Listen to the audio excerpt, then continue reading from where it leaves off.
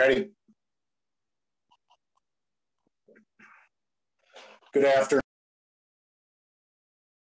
It's Dave Frankowski, and I'll be your moderator for today's class.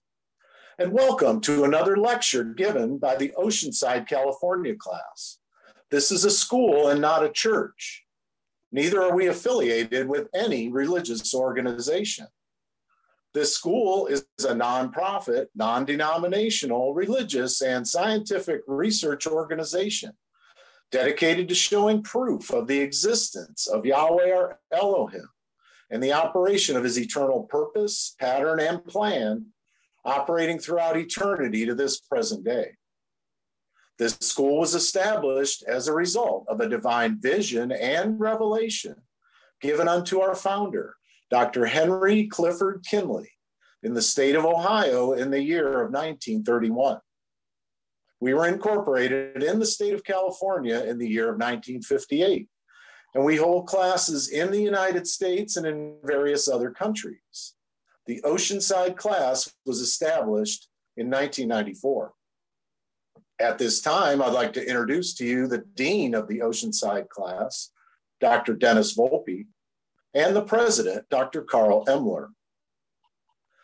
Now, in this school, we use the true, correct, and original name and title for the Father, the Word or Son, and the Holy Spirit, which are contained in the original Hebrew text. The correct name of our Heavenly Father is Yahweh. It has been improperly substituted by Lord. The correct title of the Word or Son is Elohim. It has been improperly substituted by God. And the correct name of the Holy Spirit manifest in or out of the physical body is Yahshua. It has been erroneously substituted by Jesus Christ. Lord and God are titles, and they are not names. And the Apostle Paul, filled with the Holy Spirit, tells us in 1 Corinthians 8:5 that there are Lords many and there are gods many. But we now know that each Lord must have a name and each God must have a name also. Elohim is a title, but unlike the titles of Lord and God, Elohim is a divine title. It's a divine title because it's the title that our Creator has chosen for himself. Jesus is a name, but it is an erroneous name. And a minor investigation on your part into a good dictionary or encyclopedia would prove that neither the Hebrew, the Greek, nor the Latin languages have any letters or characters in their alphabet that would produce the sound that is made by the letter J. Neither was there a letter J in our own English language until some 1400 years after the death of the Messiah, which would make such names as Jesus and Jehovah impossible renderings for the true name of our Father and his Son. Christ is a title just like Lord and God. Now, Yahweh is pure spirit, and in this state, he is incomprehensible and inscrutable. He is the ultimate source, substance, the limits and bounds of everything that exists. We have Yahweh in his pure spirit state, symbolized on this chart as a cloud. Yahweh is not a cloud. He merely chose a cloud because a cloud has no particular or descriptive shape and form. And we've drawn this cloud to extend all around the edges of this chart to show that everything on the chart is within the cloud. In like manner, everything in the universe abides within the pure spirit state of Yahweh. Yahweh, knowing that man could not perceive of him in his pure spirit state, took on shape and took on form right within himself as Yahweh Elohim. This is the Word or Son, a super incorporeal being, that is, having the shape and form of a man, but without flesh and blood. This form could only be seen in divine visions and understood in divine revelations. Later on, this self-same spirit manifests himself in a physical body and walked the earth plane as Yahshua the Messiah, who the whole world calls Jesus Christ. Now, there's only one name given unto salvation, and we must know that name. So a simple yet intelligent question that we should ask ourselves is, what did they call the Savior when he walked the earth plane? And a further understanding of this name and title may be had by reading the preface to the Holy Name Bible. Also in this school, we teach by the divine pattern of the universe. It's the divine pattern because it's Yahweh's pattern. After Yahweh led the children of Israel out of the land of Egypt, he called Moses on top of Mount Sinai, and he showed him this threefold tabernacle pattern in a vision. Later on, Yahweh instructed Moses to build one in the wilderness exactly like the one he had seen in his vision on the mount. The tabernacle pattern is a threefold pattern consisting of a most holy place, a holy place, and a court round about. These three compartments make up the one tabernacle pattern. In this school, we show proof that everything in the universe is made and it operates according to the structure and the function of this threefold tabernacle pattern, and that absolutely nothing escapes the pattern. This school has 10 primary constitutional objectives or aims, and they are as follows. 1, to help you find and know Yahweh our Elohim as he really is and actually exists. 2, to form a nucleus of universal brotherhood of humanity in Yahshua the Messiah, without distinction of race, nationality, creed, sex, caste, or color. 3, to investigate the unexplained spirit law or so-called law of nature and the powers latent in man. 4, to encourage and promote the study of the scriptures, comparative religions, psychology, philosophy, modern, practical, and occult science. 5, to extirpate current superstition, skepticism, and ignorance. 6, to learn, know, and understand the operation of Yahweh's eternal purpose through the dispensations and ages. 7, to discern and avoid being deceived by Lucifer, the serpent, the devil, the dragon, or Satan and his demons, operating the mystery of iniquity on earth through the dispensations of time. 8, to earnestly contend for the common salvation and faith, which was once delivered unto the sons or children of Yahweh. 9, to make known that Yahweh from the beginning ordained there is no other name given among men whereby man can be saved, saving the name of Yahshua the Messiah. And 10, to inherit eternal life now in the kingdom of Yahshua the Messiah, with the hope of immortal glorification in the new earth state. Our watchword is peace, and our slogan is speak the truth. We'll begin this afternoon with a prayer by Dr. Derek Ordone from our New Orleans class. And we'll have a scripture read, which will be Ephesians, the 2nd chapter, and that'll be read by Dr. Jerry Geller from our Oceanside class. Good evening, class. Let us bow our hearts and minds in a moment of prayer. Thank you, Yahshua Messiah, for providing life at the end of this age, a way out from all the darkness and ignorance. Thank you for being our substance to endure the trials and tribulations. Thank you for being in our hearts and in our minds to remind us what it is to be a Yahshuan.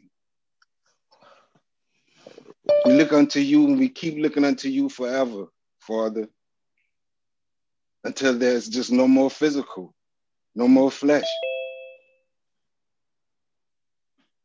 Thank you for the good news, Father, the good news, because we're just so surrounded by nothing but bad news. But I don't know, it's nothing bad in you.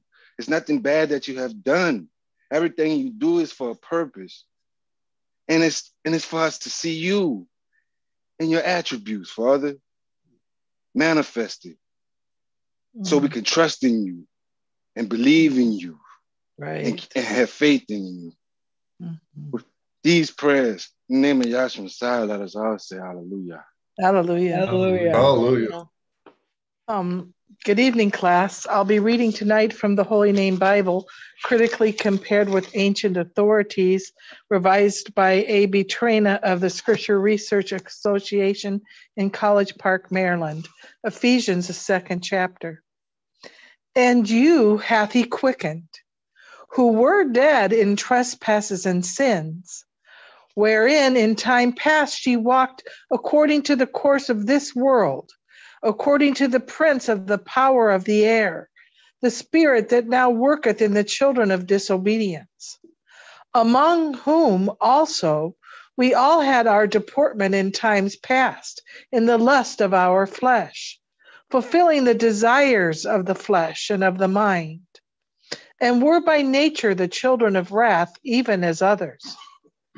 But Yahweh, who is rich in mercy, for his great love wherewith he loved us, even when we were dead in sins, hath quickened us together with the Messiah.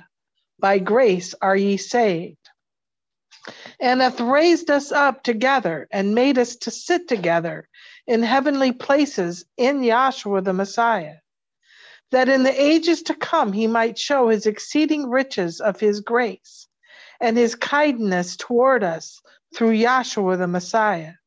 For by grace are ye saved, through faith, and that not of yourselves. It is the gift of Yahweh, not of works, lest any man should boast. For we are his workmanship, created in Yahshua the Messiah unto good works, which Yahweh hath before ordained that we should walk in them. Wherefore remember that ye, being in time past heathens in the flesh, who called uncircumcision by that which is called the circumcision in the flesh made by hands, that at that time ye were without the Messiah, being aliens from the commonwealth of Israel and strangers from the covenants of promise, having no hope and without Elohim in the world. But now, in Yahshua the Messiah, ye who formerly were far off are made nigh by the blood of the Messiah. For he is our peace, who hath made both one, and hath broken down the middle wall of partition between us, having abolished in his flesh the enmity, even the law of commandments contained in ordinances, for to make in himself of twain one new man, so making peace, and that he might reconcile both unto Yahweh in one body by the cross, having slain the enmity thereby, and came and preached peace to you which were afar off, and to them that were nigh. For through him we both have access by one Spirit unto the Father. Now therefore ye are no more strangers and foreigners, but fellow citizens with the sons and of the household of Yahweh, and are built upon the foundation of the apostles and the prophets, Yahshua the Messiah himself being the chief cornerstone, in whom all the building fitly framed together groweth unto a holy temple unto Elohim, in whom ye also are builded together for a habitation of Elohim through the Spirit. Ephesians, the 2nd chapter. Thank you, Dr. Geller and Dr. Ordone. And our scripture readers this afternoon will be Dr. Deb Cometti and Dr. Sharon Welch from our Syracuse class. And we'll have a 3-speaker format this afternoon, each speaker getting approximately 35 minutes. And our first speaker will be the Dean of our Lansing, Michigan class, Dr. Terry Welsh.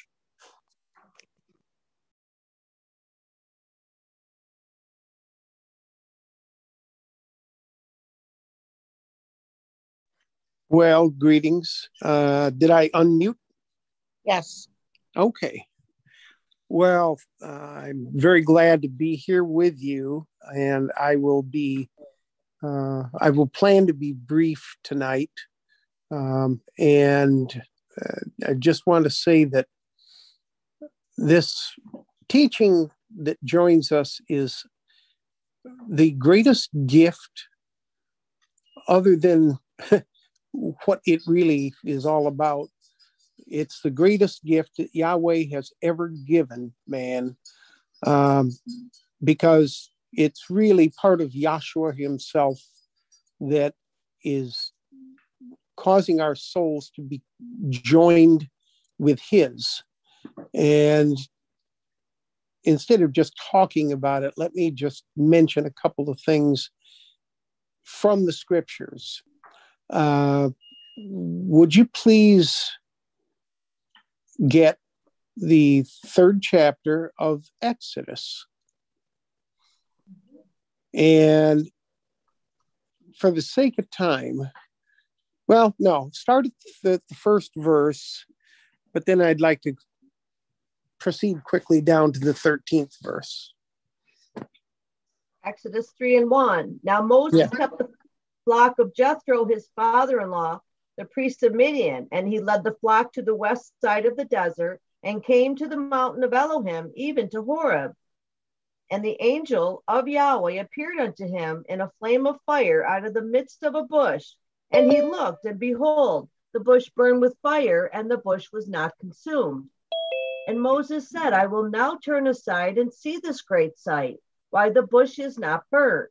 And when Yahweh saw that he turned aside to see, Elohim called unto him out of the midst of the bush and said, Moses, Moses. And he said, Here am I. Okay, and now let me mention something.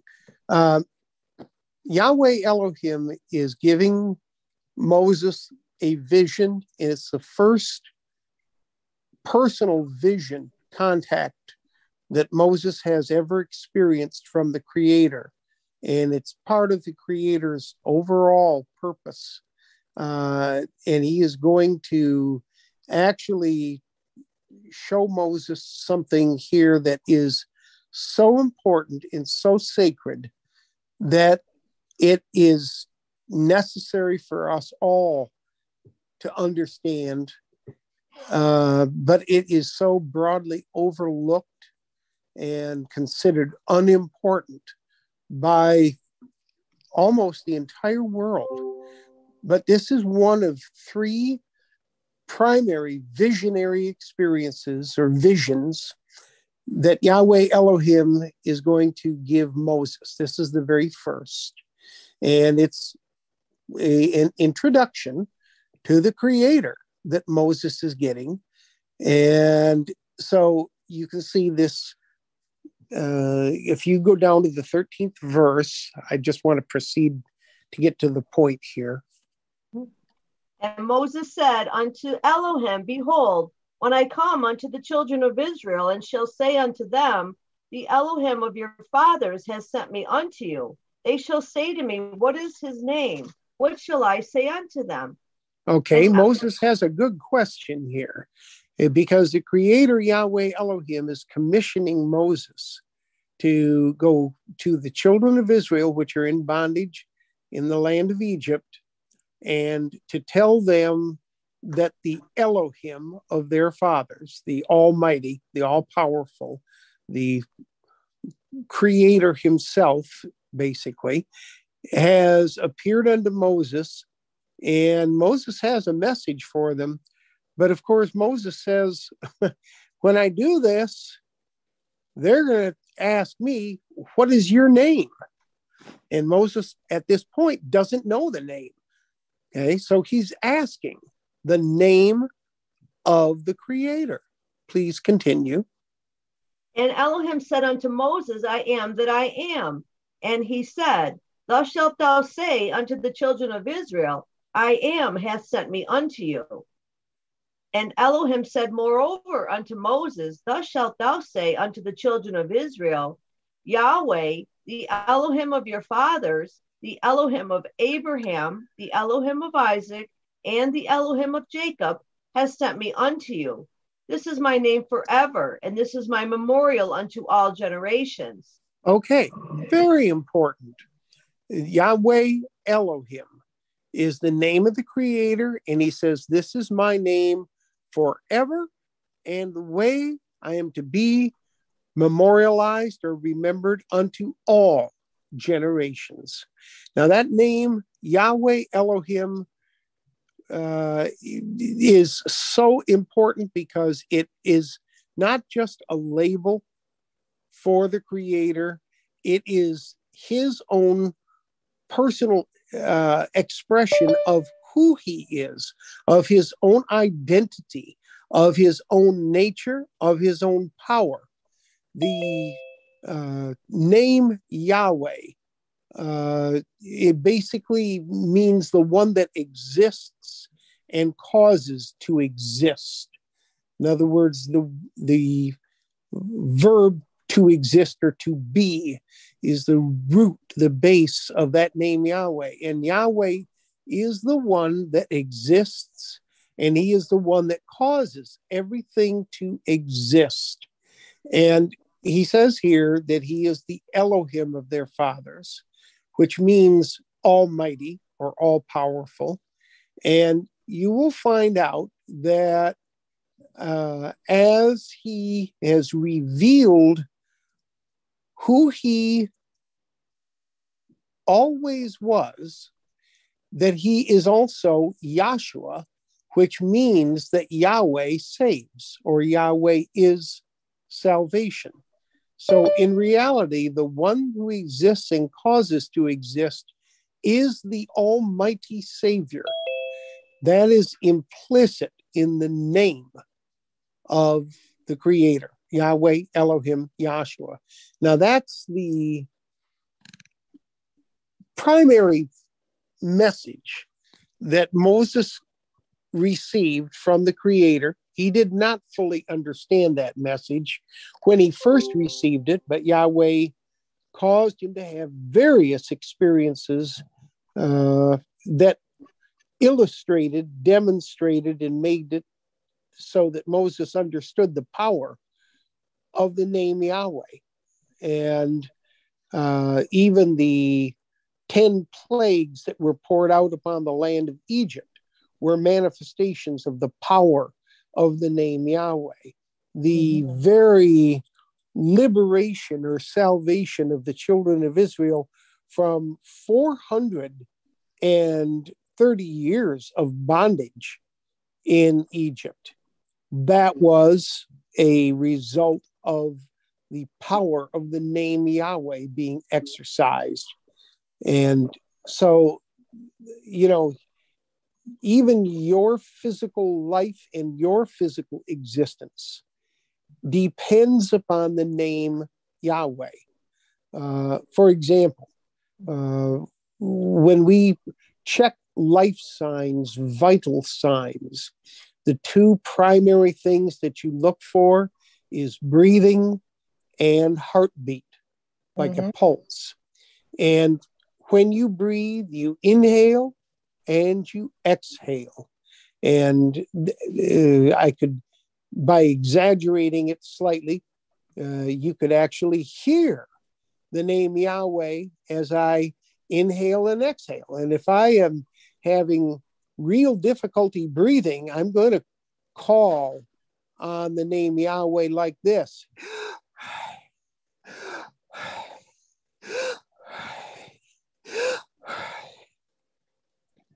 And when your heart beats, it has systole and diastole, which gives two distinct sounds as Yahweh, Yahweh, Yahweh, Yahweh. And actually, if you use a stethoscope and you listen to the blood sounds flowing through your aorta out of your heart, and you listen to it correctly or in one particular way, you can actually hear the blood speak the name Yahshua. It's Yahshua, Yahshua, Yahshua, Yahshua, Yahshua, Yahshua. And you literally exist because of the name Yahweh as Yahshua. And every single thing in this universe exists because of that. Yahweh has those two distinct aspects, and every molecule, every particle, every subatomic molecule vibrates, and the vibration of those things is because of the power of the name Yahweh, causing them to go back and forth, Yahweh, Yahweh, Yahweh. Literally, our entire existence depends upon Yahweh and that name at every single moment, whether we are conscious of it or not. And Moses didn't fully understand that, but he just had received from Yahweh a tremendous gift of his name and would end up being a person through whom Yahweh would record some of the most important things that we could ever know about the Creator. Now, after Yahweh Elohim brought the children of Israel up out of the land of Egypt, having given Moses this one primary vision, this one message about his identity, his name, then he brought Moses on Mount Sinai, and he did it on two different occasions where he had Moses up there. He brought him up there 3 times, but he had 2 primary occasions where he was up there for 40 days and 40 nights consecutively. In other words, those 40 days and 40 nights were on 2 different occasions.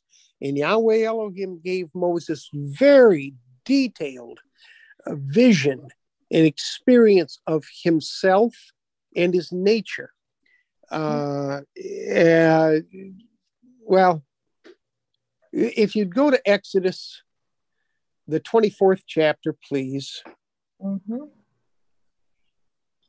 24 and 9. Yes, please. Exodus 24:9.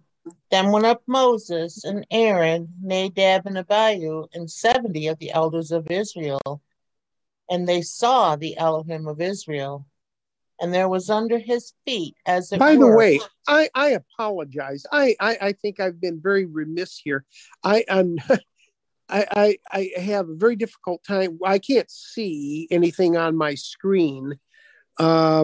Do we have any charts that are visible right now? Yeah, the Moses chart is up. It is up. Okay, thank you. Boy, I'm so non-techie and I don't even see that, but thank you for letting me know. So on the Moses chart, if you look in the upper left area, you will see in that cloud Yahweh Elohim appearing to Moses. Just a second, somebody's trying to help me out here. Okay. Hey, takes a young man in order to get this tech stuff taken care of. Yep. Oh boy. So anyway, yes. So you see Moses up there in the cloud receiving this vision of Yahweh Elohim. And I really don't want to take time to go into every single detail, but the main point here is that he is seeing a vision of Yahweh Elohim, the Creator himself. And it says, panoramic vision of Elohim to Moses. Right. This is the Creator who has actually transformed in this vision into this threefold supreme spirit embodiment, this great heavenly anthropomorphic being. And Moses is being given information. That's not adequate word, but he's given divine knowledge of the Creator using this means of showing Moses himself. Now you'll see on that great Elohistic embodiment that there is the name Yahweh on top. There is Elohim there in the middle section, and then Yahshua toward the loins. So that's showing Yahweh, Elohim, and Yahshua, or the Father, the Word, and the Holy Spirit in one great supreme spirit embodiment. And Moses did not understand Yahweh Elohim fully at this point, but Yahweh Elohim gave Moses some things to compare with that would help in order to understand the Creator.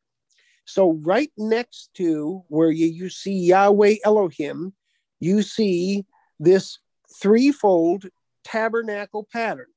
Above there, it says exterior, because there's more to the pattern than just the exterior. But this tabernacle pattern has three main areas: a most holy place, a holy place, and a court round about.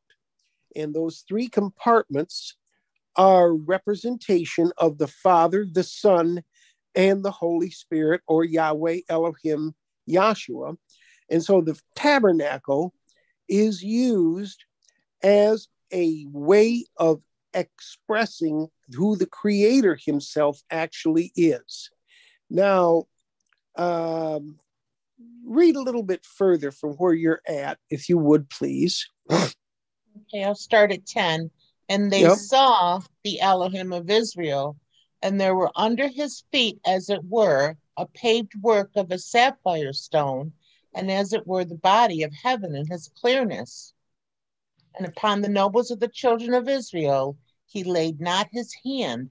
Also they saw Elohim and did eat and drink. Okay. Now, go to the 16th verse. 16. And the glory of Yahweh abode upon Mount Sinai, and the cloud covered it 6 days. Now that glory of Yahweh is Yahweh Elohim, who's appearing here in the vision. And you see all of this occurring in the cloud, which represents the vision or represents eternity. Please continue. And the cloud covered it 6 days. And the 7th day he called unto Moses out of the midst of the cloud. And the sight of the glory of Yahweh was like devouring fire on the top of the mount in the eyes of the children of Israel. And Moses went into the midst of the cloud and got him up into the mount. And Moses was in the mount 40 days and 40 nights. Okay, now that was one of the main points there. Moses was in this mount having this vision of Yahweh Elohim for 40 days and 40 nights. Now, the next several chapters of Exodus describe some of the things that Moses saw while he was in that mount 40 days and 40 nights. The primary thing is this tabernacle pattern, and you could read about that starting in the next chapter, Exodus 25, but for time, I'm not going to have it read right now. Now,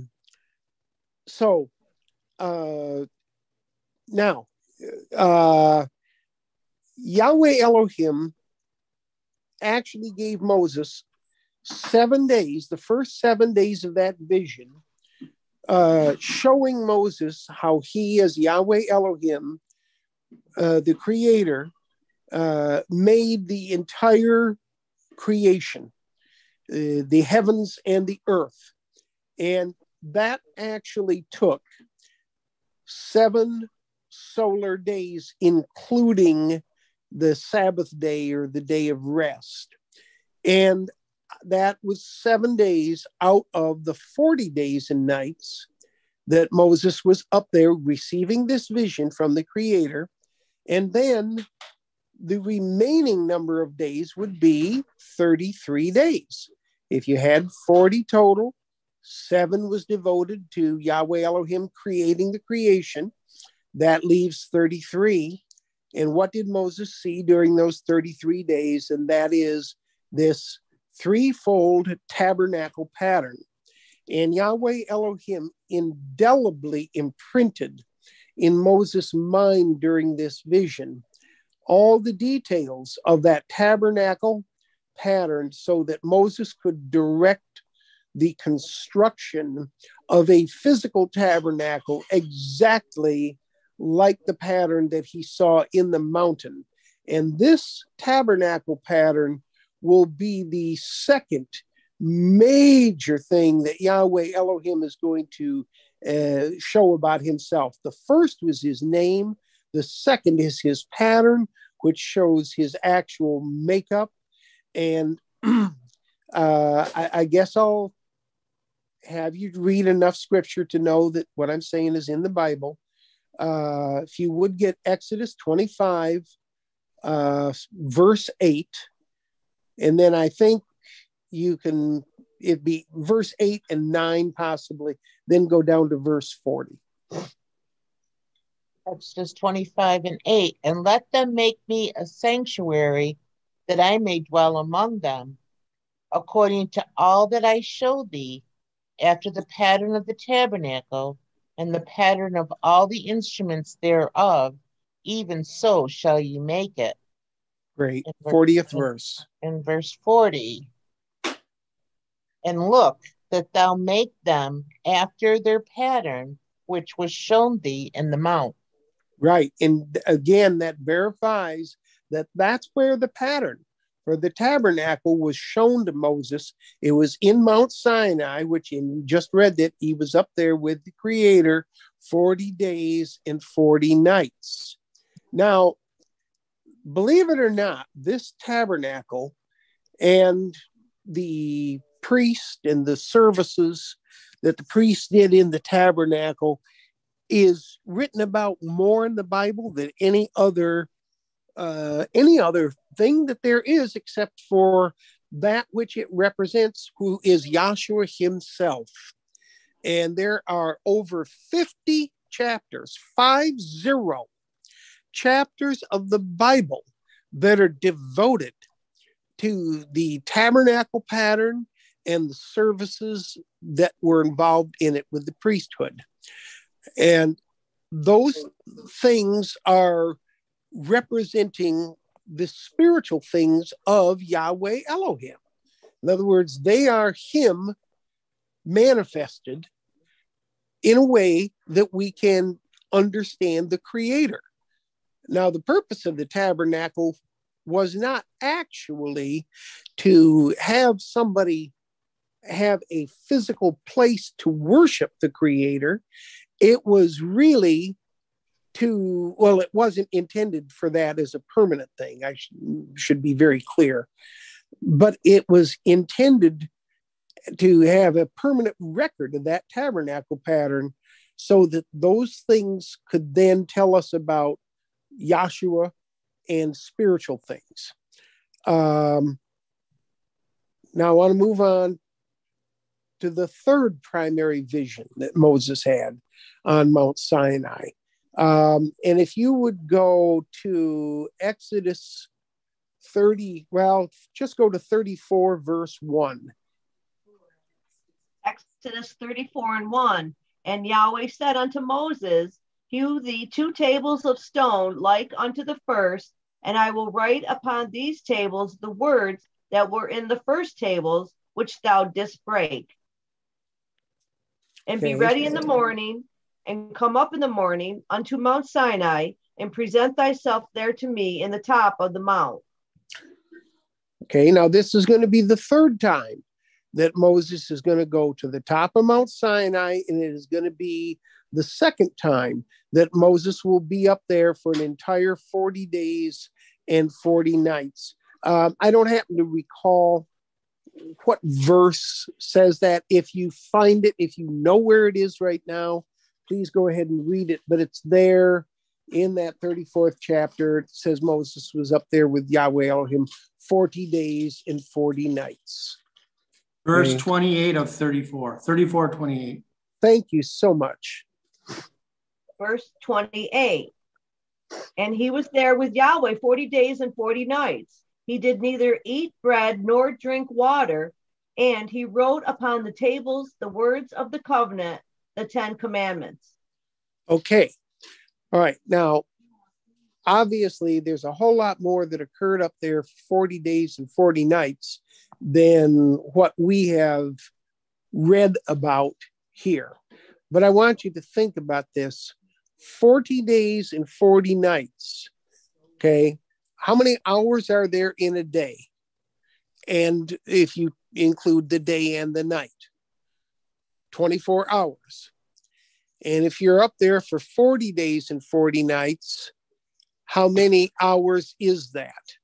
40 times 24 is 960.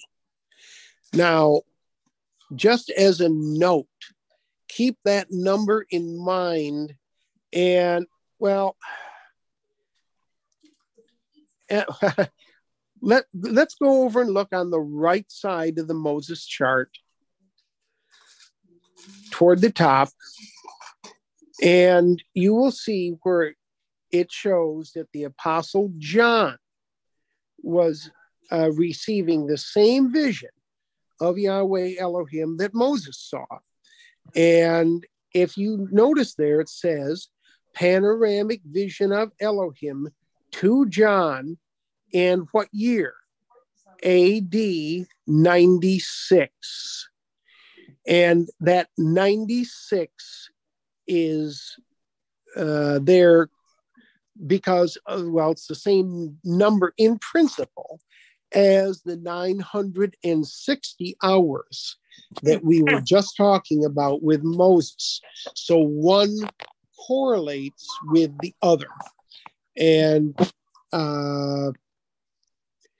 well, I don't want to get into all kinds of detail, but this is in the tabernacle pattern.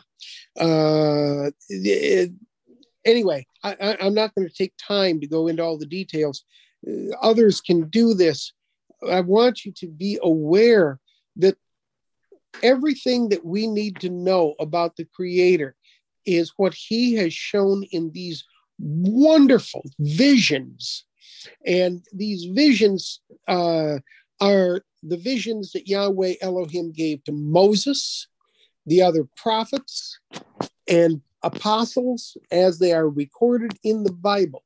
Those things that are in the Bible that are a result of those visions, they are sufficient for proof, witness, and evidence of everything that we need to know in order to have an absolute union with our Creator, Yahweh Elohim. But we would never figure out each of the important things. They are simply things that were revealed in these visions and were taught. Now, Dr. Henry Clifford Kinley, in 1931, had the same panoramic divine vision and revelation that Moses and John are seen as having here. And Dr. Kinley saw the entire purpose of Yahweh from beginning to ending. And that encompassed the visions that Moses and John are seen as having here. And what Yahweh had Dr. Kinley do with the vision was to teach his people, teach Yahshua's people, his will and his way. And we are so blessed to have record of how these things are taught. And it is so vitally important that what we do is continue to reinforce the teaching of the same exact vision and revelation. And not to pontificate about what he has done for me as an individual, and it's fine to have personal testimony, which is good, but the things that Yahweh Elohim have given in order for us to help others to actually find and know Yahweh as he really is and actually exists, those things are the things that are in the visions and in the records and it's just vitally important that we just focus on those things. So now, to make the last point about what was seen in this third experience that Moses had, he saw Yahweh Elohim actually walk on down through time, through humankind. In other words, he saw the Creator's Spirit operating in humankind or mankind from Adam all the way on down to the one that is called Yahshua the Messiah. Never once. 5 minutes, Dr. Welch. Thank you, sir. And Yahshua is the 63rd generation from Yahweh Elohim. Now, oh boy, I got to go back to give you the correlation quickly. AD 96 was 63 years from the resurrection of Yahshua the Messiah. And so that 63 years from the resurrection of Yahshua is when he appeared there or revealed himself to the Apostle John. So he manifested and revealed himself after those 63 years. Why? Because that is a reflection in the present kingdom age that he revealed or manifested himself in the flesh 63 generations from that first generator, Yahweh Elohim. And then in the tabernacle, Yahweh Elohim in the most holy place. Oh boy. I hope you can see in the tabernacle, in the most holy place, Yahweh Elohim said he would reveal himself. He would appear between the wings of the cherubim above the mercy seat upon the ark in the most holy place. And that was after what you would consider to be 63 flicks of blood.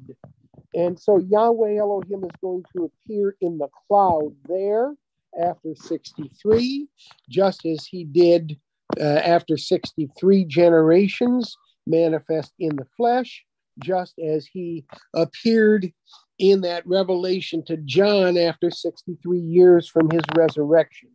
I know that's a rushed job of the correlations. I want you to see that these visions that Yahweh Elohim has given are absolutely the key to understanding him if we will simply learn and teach and reinforce these things. Everything that we need to know and understand and to help others be one with our Creator. Everything that's needed is already given to us this way. I hope that's some encouragement, and I hope that's encouragement for you. Praise Yahshua. Thank you. Thank you, Dr. Welsh. And our next speaker will be the Dean of our Green Bay, Wisconsin class, Dr. Andy Verkoteren. I hope everyone can hear me. Yes. I must say I thoroughly enjoyed everything that Terry Welch had to say. And it just, to me, reminded me how beautiful this teaching is that we are able to be partakers of. Now, he labored to show the importance of the name Yahweh and his title Elohim and the name of Yahshua. And he showed how these charts are set up as a result of this divine vision and revelation. And he explained how Moses went up on the top of the Mount Sinai the first time. And you can read about that in Exodus, the 19th chapter. That was a very short trip. Exodus, the 24th chapter, is when he went up the second time that Terry was talking about. And there he was up 40 days and 40 nights. And he was shown a vision of Yahweh Elohim. And he saw the 7 days of creation and the 33 days and the explanation of the details of this tabernacle pattern that they were told to build in the wilderness. And then Moses was down the mountain for another 40 days. It just so happens things run by the pattern, blood, water, spirit, 40. And what do I mean by that is when he went up on the mountain the second time, he read the book of the covenant to the people and he sprinkled blood on them. And then they were told to clean up for 3 days. So you have blood and water. And then Spirit of Yahweh is the one that actually invited up on top of Mount Sinai, blood, water, spirit. And you read in the end of Exodus 24 chapter, he was up there for 40 days. Now, if you went to your tabernacle pattern, you're going to see that on the altar, you have an offering of blood. There was a sacrifice that had to be offered up. And this sacrifice was innocent. Animal was shed to atone for a man or a man's sins. And that sacrifice had to be washed in the laver or water. And you have the horn of, or a cup of holy anointing oil that was poured over the priest's head to symbolize receiving the Spirit. And then the fourth step in the tabernacle, first step is the gate, second step is the altar. Third step is the laver. The fourth step is the door or that first veil. I've seen it both ways. The fifth step is the holy place. The sixth step is the second veil, which is the veil between the holy place and the most holy place. And the seventh step of the tabernacle is the most holy place. Now you have that blood on the altar, the water, and the Spirit with the horn, and you come to the door or four. The founder would say, and you want a witness of it, I'm not going to get it, but it's in the blood water. It's in the pamphlet where Doc Kinley talks about how many days Adam was in the Garden of Eden, according to Moses' vision. And in that particular pamphlet, he says for the fourth step, it's going to be 440, 400 or something. And then he says for the fifth step, it's going to be 550 and so on. But he never really gets into all the details of those things. But that pattern will overturn and overturn and overturn like that. Now, he sprinkled blood on the people on the second trip. They were told to clean up for 3 days and be ready against the third day. And then he went up to see the Spirit of Yahweh was on top of the mountain. And then he was there for 40 days and 40 nights. Now, when they came down from the mountain, there was a war in the camp. And there was 3,000 slain. So there's definitely a shedding of blood. And then they were told to drink of the calf that they had worshipped in place. The gold with the water is water. And then the Spirit of Yahweh had commanded this, and Moses was on the bottom of the mountain for 40 days as well before he went up the third time, which he was talking about in Exodus, the 34th chapter. He went up there for another 40 days explaining the details of the rerun of the creation and then the genealogies of man to bring Moses up to date. And then he was allowed to see the hind parts and down through time up to Yahshua Messiah. I thought he did a real beautiful job explaining that. And, you know, some people might think, well, what's the significance of all this? The point is, there is really, truly a divine pattern in operation. Now, if we pull up the tabernacle pattern, I'm just going to work with a few things in the tabernacle, just to make some points there. I'll wait for the tabernacle chart to come up.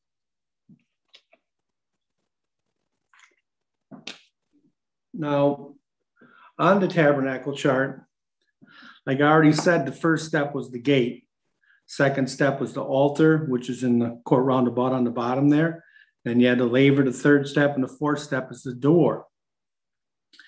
Now, in the holy place is the fifth step. So when you look at things in the holy place, you know, the incense, for example, had 4 ingredients. And if you look at the oil of the lamp, there was 5 ingredients. Now, if you look at the pillars on the first veil, which is the division between the holy place and the court roundabout, there was 5 pillars. And if you went to the veil between the holy place and the most holy place, there was 4 pillars. So you have the principles of 4 and the principles of 5s overturning and overturning in this particular area.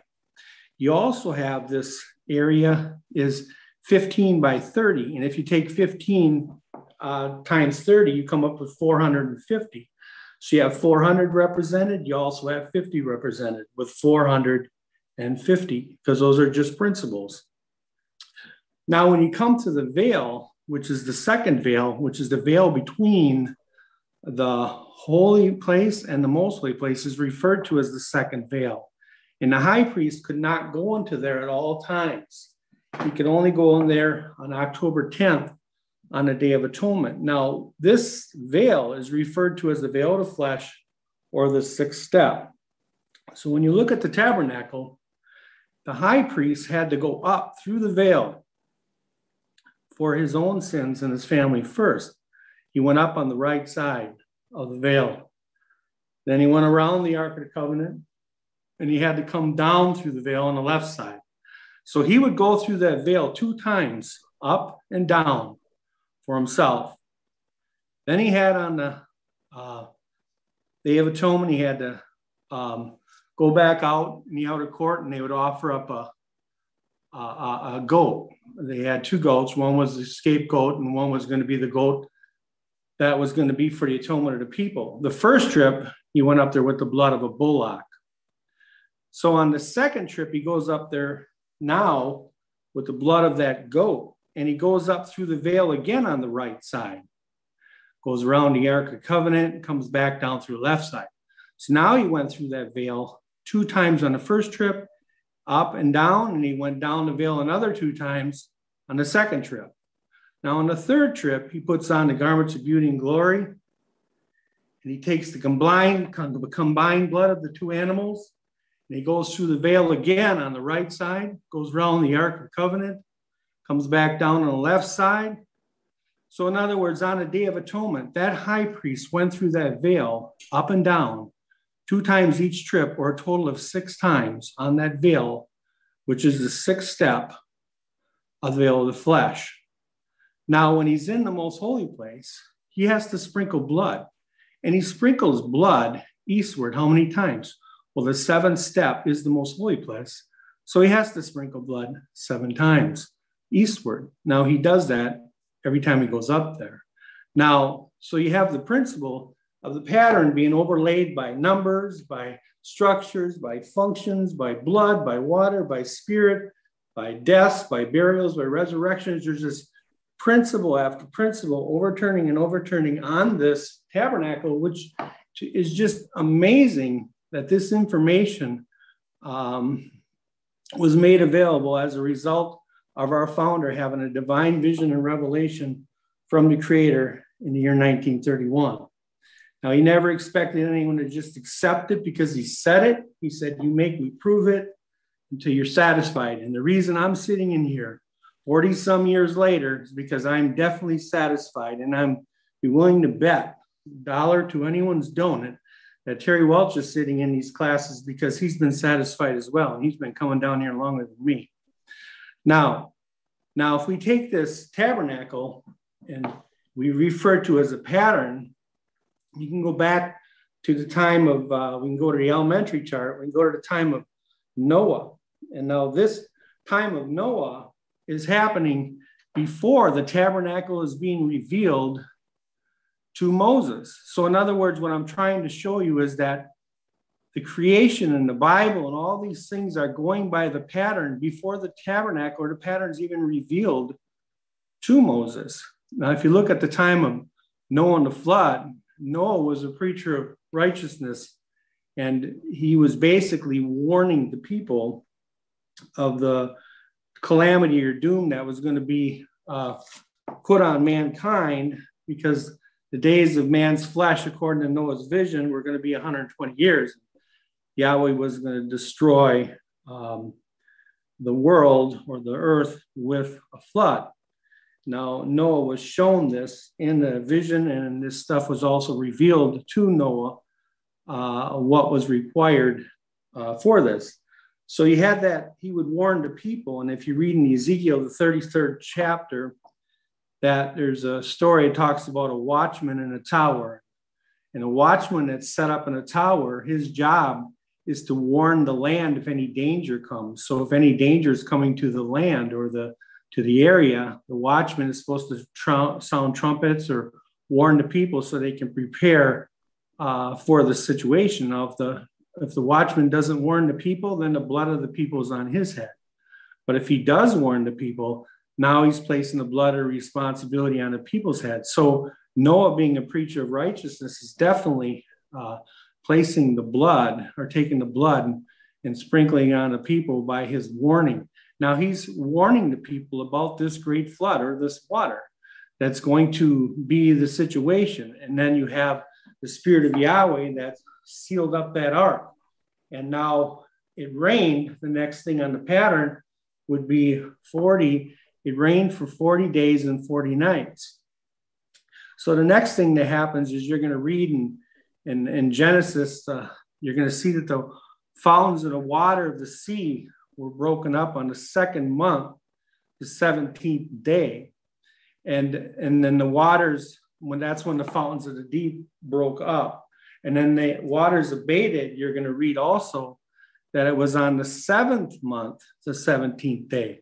So it's the waters broke up on the second month, the 17th day, and the waters were abated on the 7th month, the 17th day. You're going to also see in the Bible that it was a period of 150 days, or if you take the calendar of 5 months, so 150 divided by 5 shows forth that there's a 30-day calendar in effect at this time. Or can I say there was blood, water, spirit, rain for 40 days, and the waters, fountains broke up, and 5 months later they were abated. So there's your 5. You're going to also read that Noah was 600 years old when the flood came, because there's scriptures that talk about how old he was when he received the vision, and also how old he was when he had children. And you also see that he was 600 years old when the flood came.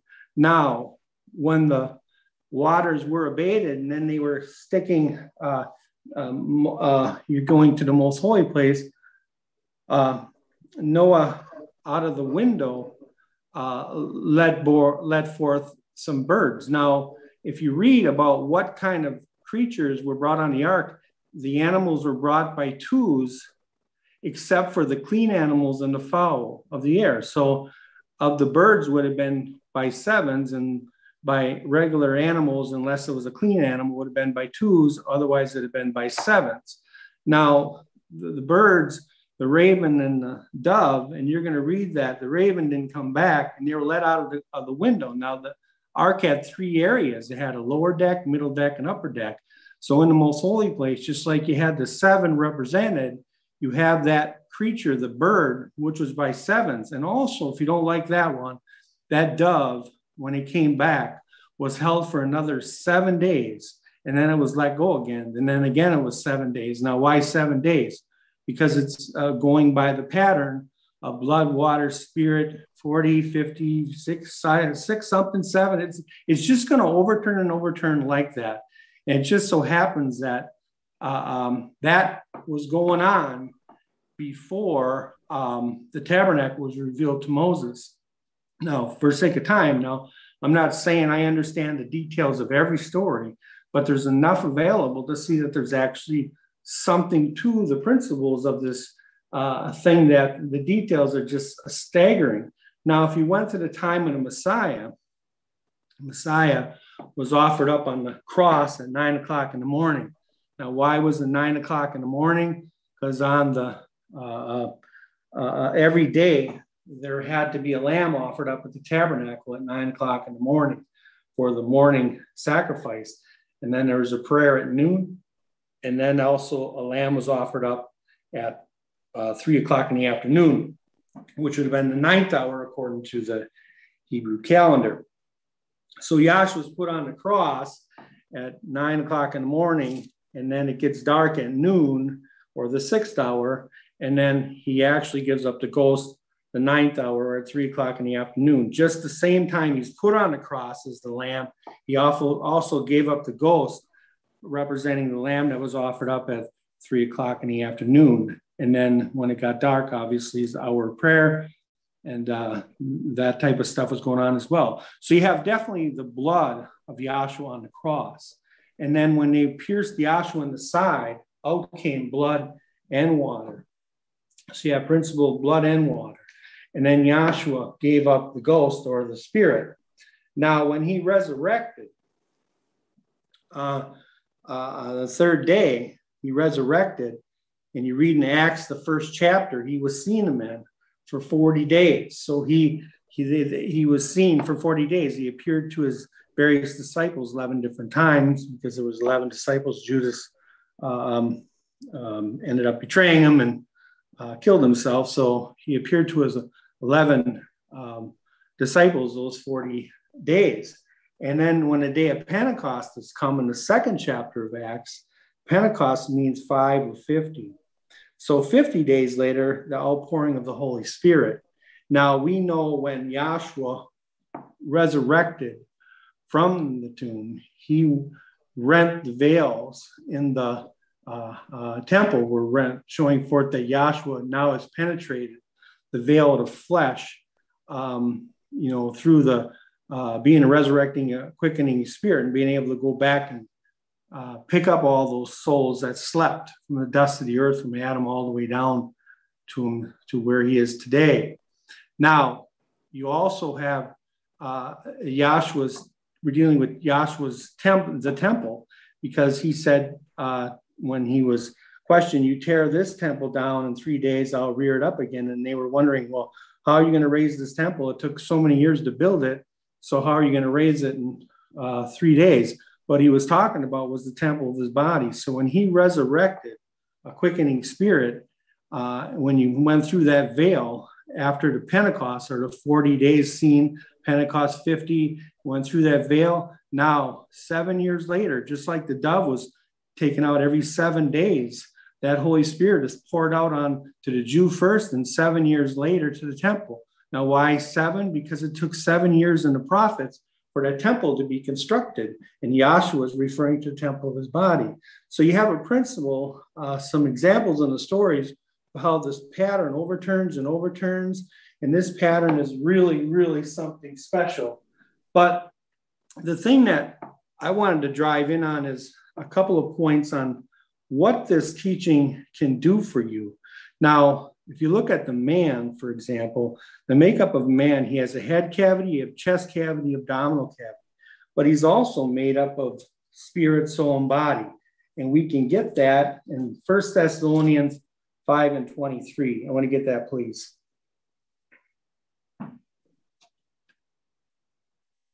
First Thessalonians 5 and 23.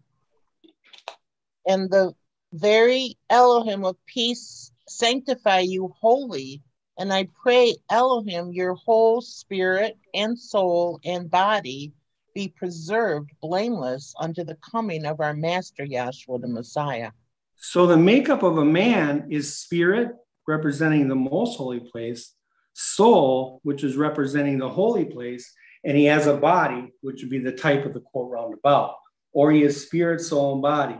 And one of the brethren I heard a week or two ago had questioned, she understood about the spirit of Yahweh, because if you look at the green chart here, that's right there, you see the creator image by his creation, and you have the word spirit up there. And spirit is the substance, the source, the law of eternity. It's the limits and bounds of everything that exists.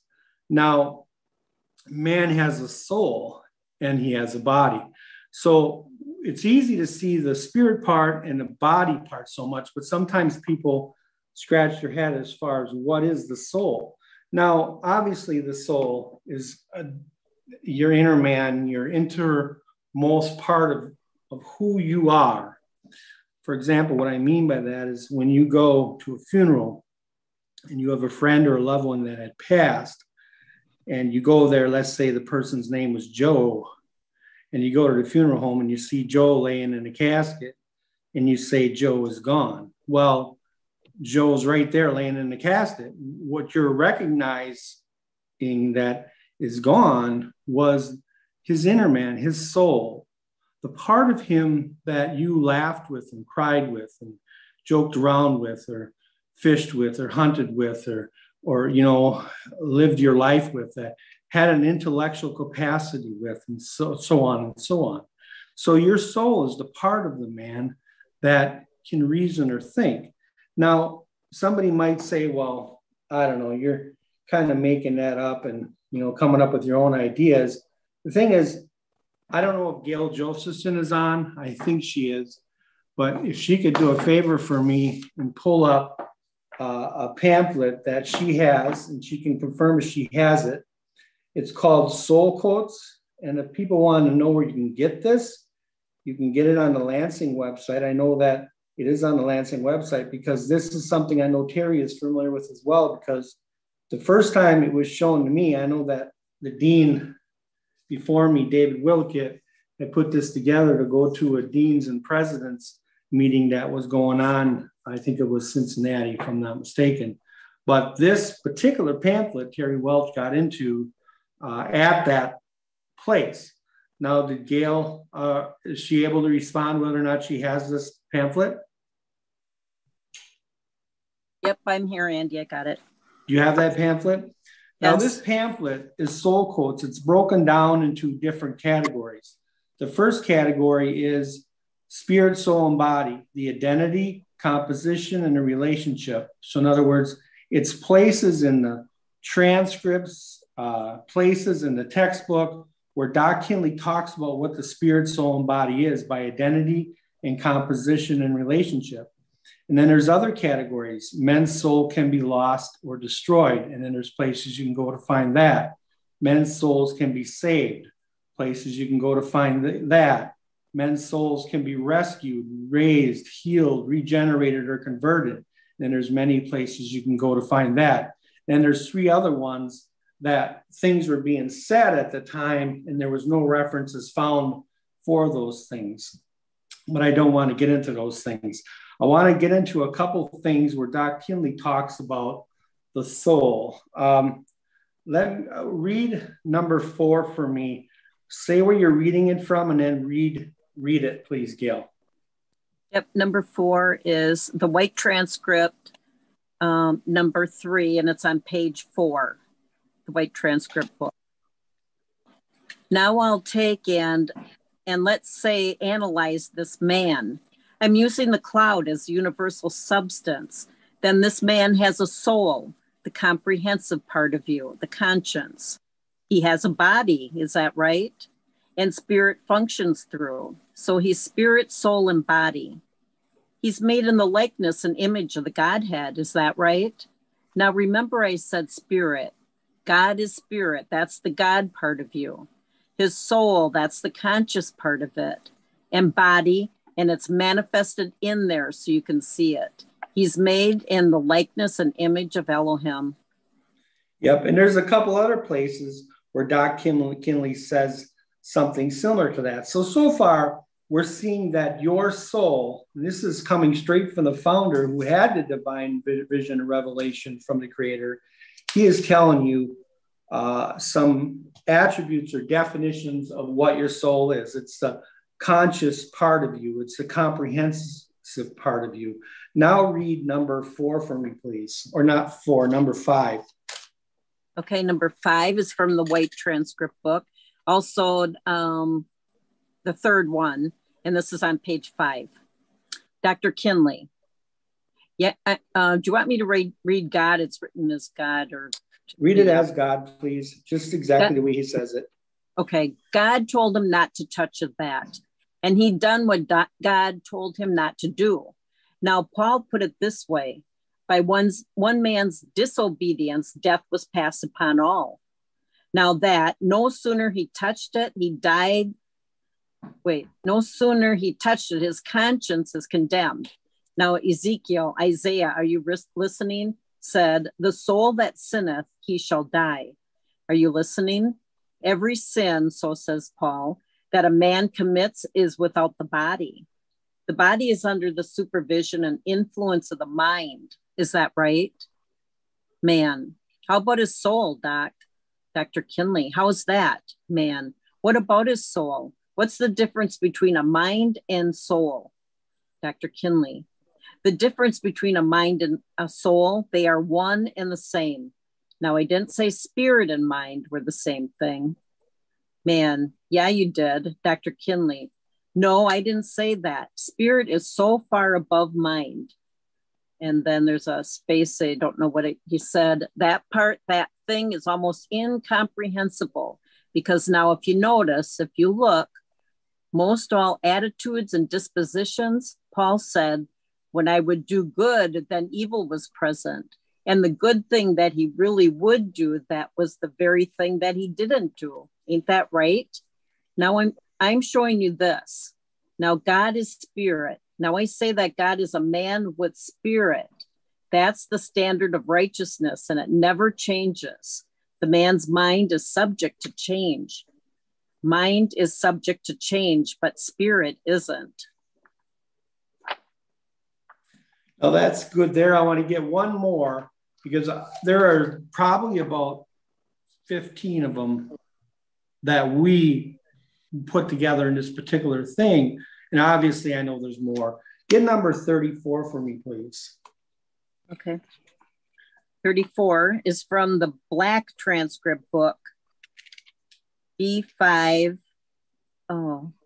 FAL.ERO. Page 3. This physical body or this material body, which you have, it come from spirit. Now that's just one part of it. Now there's two other parts, your intellectual capacities, your knowledge and your wisdom, your understanding, your disposition, your attributes, your conduct, your behavior, your attitude, your disposition forms your soul.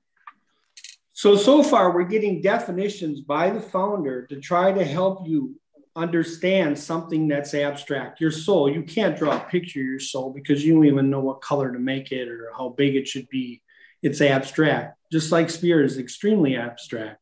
But you know that when you're dealing with the comprehensive part of a man, his conscience, his mind, his intellectual capacity, your knowledge, your wisdom, your understanding, disposition, attributes, conduct, behavior, attitude, your dispensation, that is what you miss about your friend or relative Joe when they pass. Now, the thing about a man, and now we could get into more, there's obviously a lot of more beautiful ones on it, and I highly recommend people pull soul quotes off the Lansing site and read them for yourself. But you can see how this gospel, by the preaching of the gospel, can affect your mind or your intellectual capacity, your knowledge, your wisdom. It can affect your understanding. Now, if we got Psalms, the 19th chapter, verse 7. Let's get Psalms 19 and 7, please.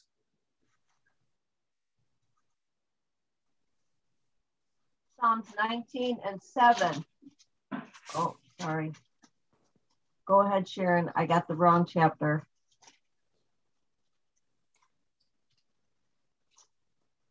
Psalms 19 and 7.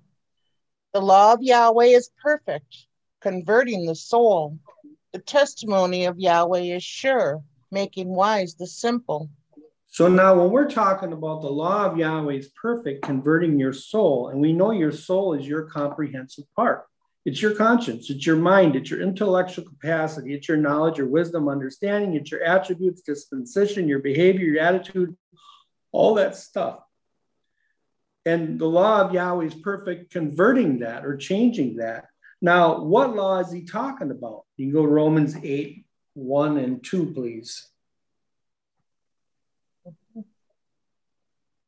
All I'm trying to get you to see is the results of this teaching that we're talking about, the names and the pattern and the law and prophets and the covenants and all these various topics.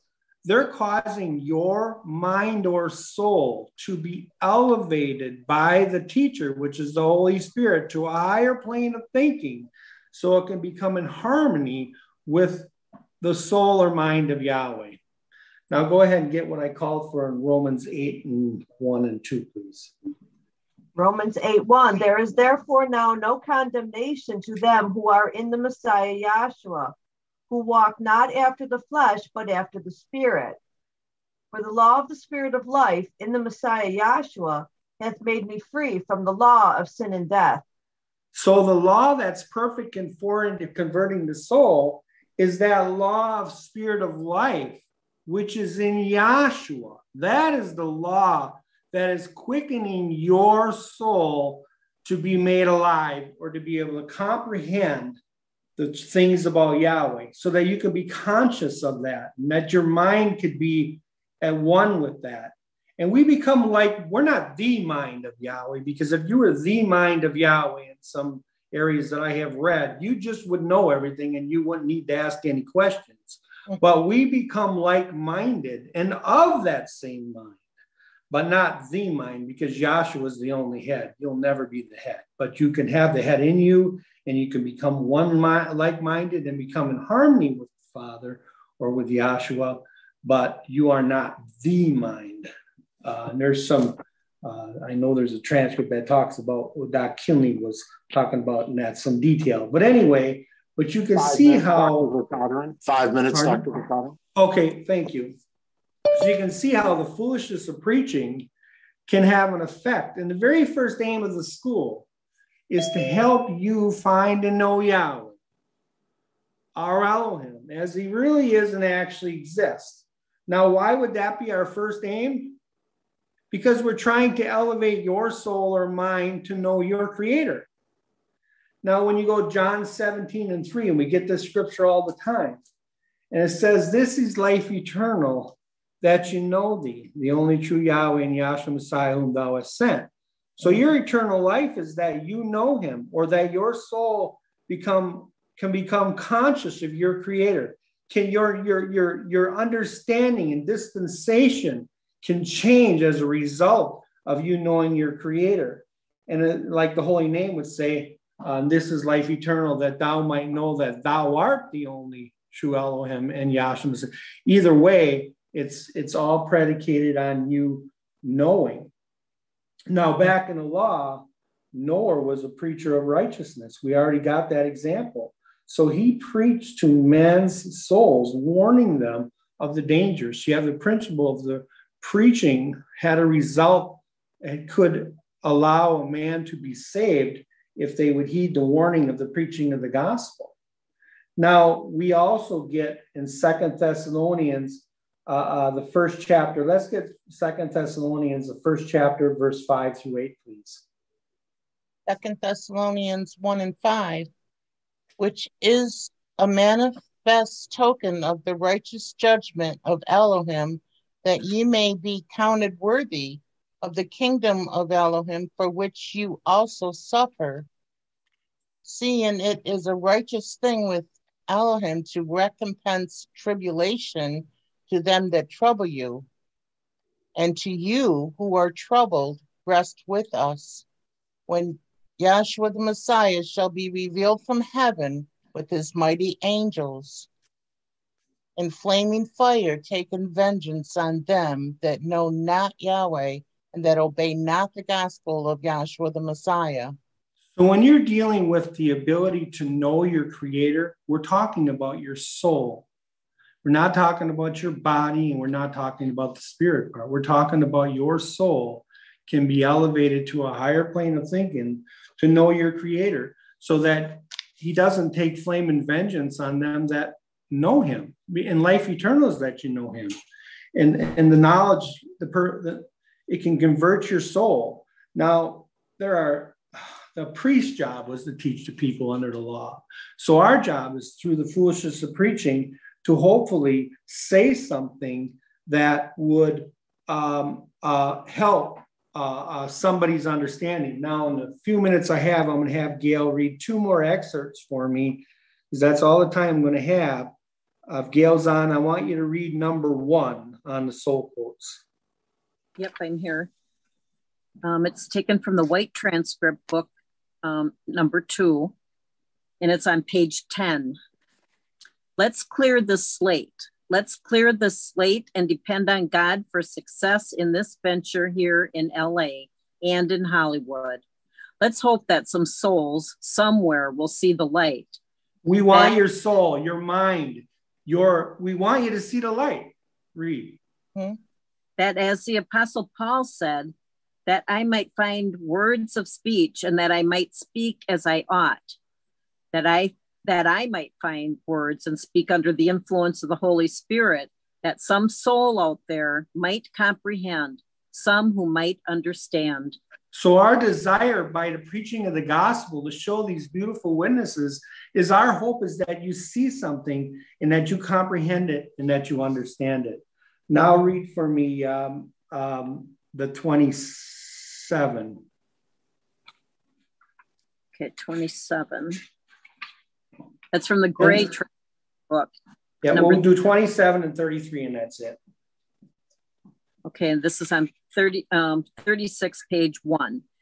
Now, what we try to do in this class is we try to help people. Our first aim is to help you find and know Yahweh. Read. Help save their souls. Definitely, they have been deceived, and they really don't know and understand what the purpose of Yahweh is. And it is incumbent upon us that do know to get up here and tell you the truth just like it is. It's tough. It's hard. And then the last one I'll read is 33. The Black Transcript book, page 2. This gospel has got to be preached in all this age or all the world. Now it's preached for a witness and preached to deliver and to save your soul. Now, we only read a handful, and there's a lot of them. There's like 60, 70, some of them, and it really gets into a lot of details. But I hope and pray that if there's any questions you have about what your soul is, it's your inner man. It's that part of you that can think and comprehend. And we just hope and pray that Yahshua elevates your mind or soul to a higher plane of thinking through the Holy Spirit, that you can understand and see these things and appreciate them as much as we do. And I hope you got something out of it. Thank you for the time. Thank you, Dr. Verkaderen. And our third speaker will be the Dean of our Syracuse class, Dr. Patrick Trivison. Good evening, everybody. Evening. I'm going to carry on where the first couple speakers left off. I thought that they did a very, very nice job. And there's been an awful lot brought out. Nobody can possibly cover everything, but I will try to take the baton and carry on. I think the first thing I want to do is I want to read a couple of sentences from an article from Time Magazine. And it's from the November 27th issue.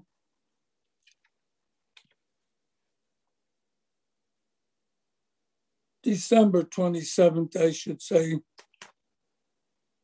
to January the 3rd. And they're picking their Time Person of the Year and their Entertainer of the Year and all this kind of stuff. And it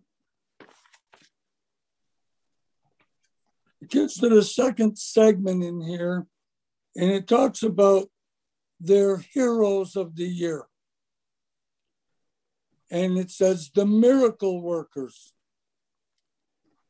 And it says, in giving the world a weapon against COVID-19, these scientists built a defense against challenges yet to come. And there are 4 of them. And their names are in this article, and you can Google this article and you can get it for yourselves to read. I'm only going to read a few sentences for the sake of time.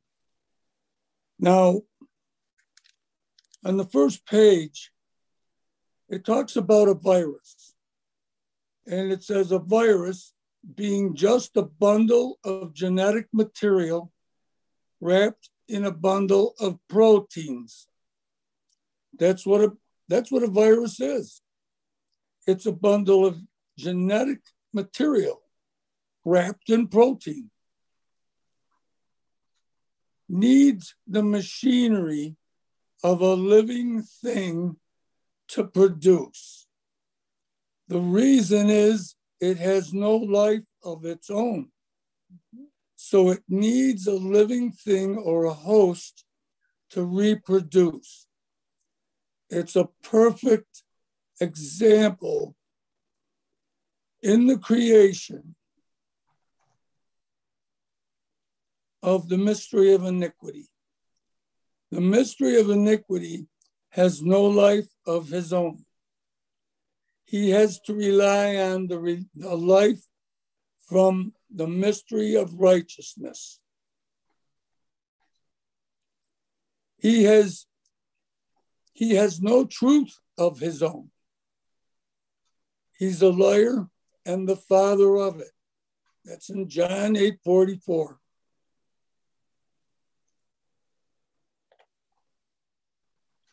He can only take the truth, which is what Yahshua says, and twist it, and it becomes a lie. That's all he can do. It's like the moon. The moon has no light of its own, although it seems like it does when you look at it up in the sky. But it is only reflecting the light of the sun. The sun is the source of light, physically, just as the spiritual sun is the source of all spiritual light. So we're going to continue with this. He needs a living thing to reproduce, which is a cell in your body. It's the dark caverns of bodies that it continues to shift shape, finding new ways to spread and thrive. Or it can change, it can mutate. And when it goes into a cell, it replicates itself so that eventually the cell dies and then it goes to the next cell and begins the process all over again. This is how cancer operates. This is how COVID-19 operates. This is how this virus operates. And it's a perfect witness in the creation for the mystery of iniquity. Only as the virus emerges from the shadows of these favored havens does it confront its most formidable foe, the scientists quietly awaiting it. Their medium was light. The thing they used to combat the virus, these 4 scientists, was light. And the brightness of scientific truth, which they painstakingly pursued in brilliantly lit research labs and clean rooms, scrubbed of airborne particles, and produced brilliant results. And later in the article, it talked about by exposing the inner workings of how viruses survive and thrive is what made COVID-19 vaccines possible. So the inner workings of the virus had to be made manifest. just as the mystery of iniquity has to be revealed to us. It has to be revealed to us. Now, Greg, if you could get the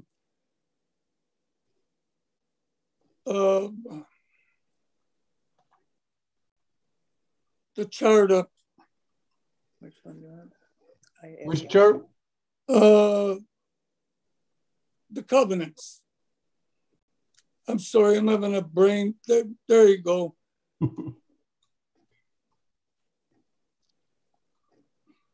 Now, on the left, you have the old covenant, which your speakers talked about, and it's showing you the Old Testament, the carnal mind, natural mind, physical, earthly, temporary, these ordinances. And this was the covenant that was given to Moses at Mount Sinai. And it could not make him perfect as pertaining to the conscience. That's in Hebrews, the 9th chapter. Even the high priest, it could not make, we should get the reference. Hebrews 9 and 9 and 10, I think I want.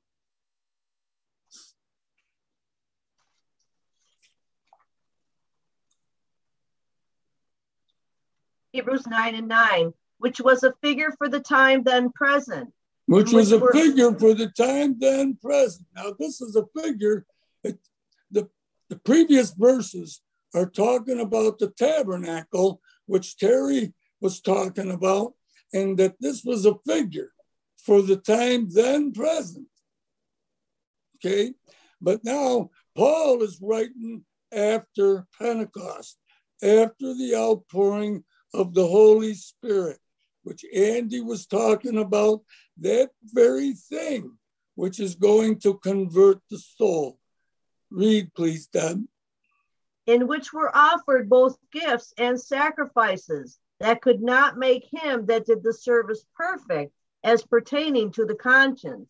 So the one who was doing the service, the high priest, it didn't even take the condemnation away from his conscience. You couldn't expect it to be taken away from the people's conscience. That old way of worship could not make their conscience clear. It could not make their soul clear. It could not make them clean. It could not make them whole.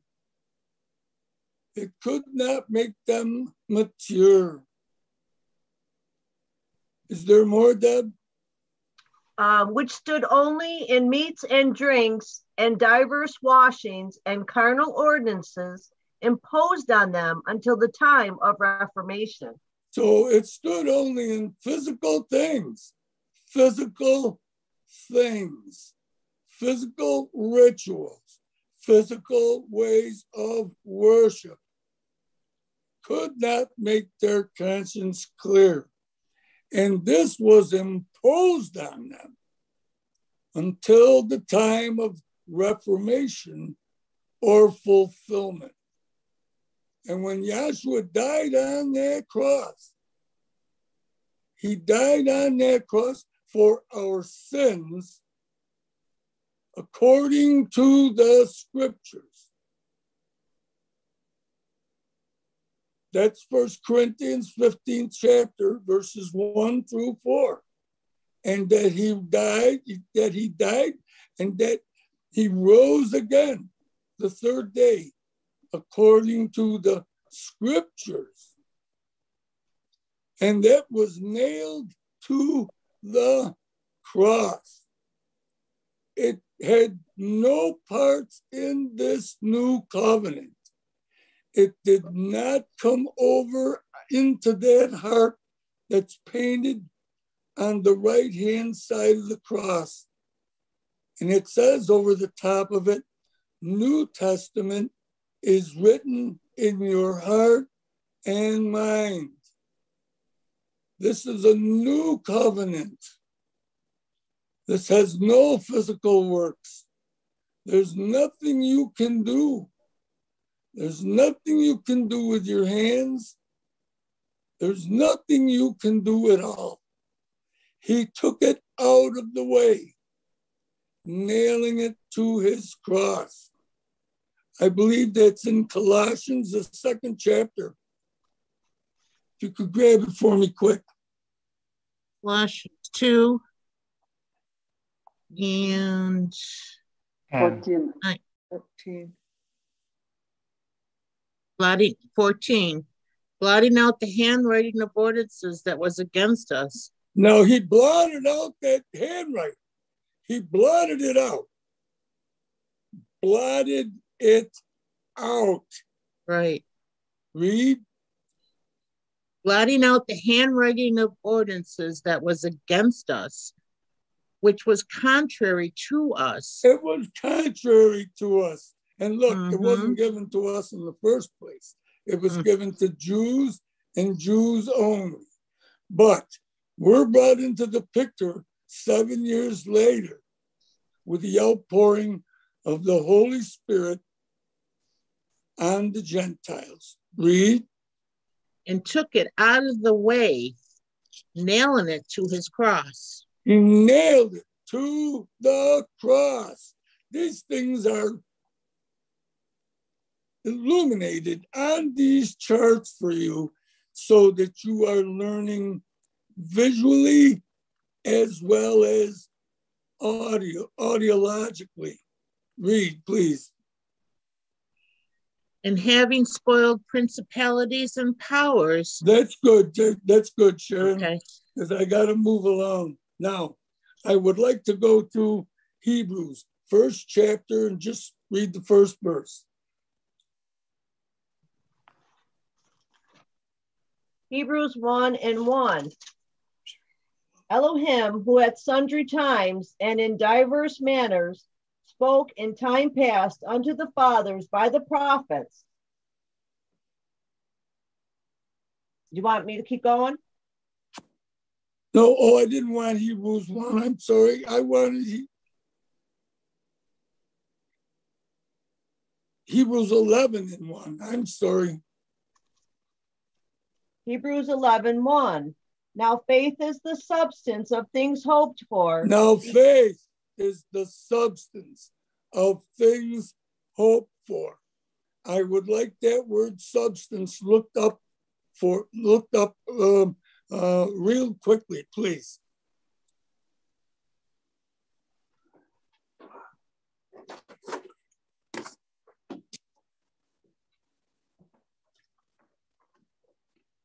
Assurance and confidence. Assurance, confidence.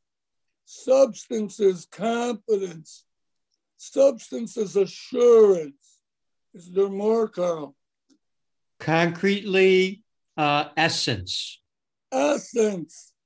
It's the essence of things. Read.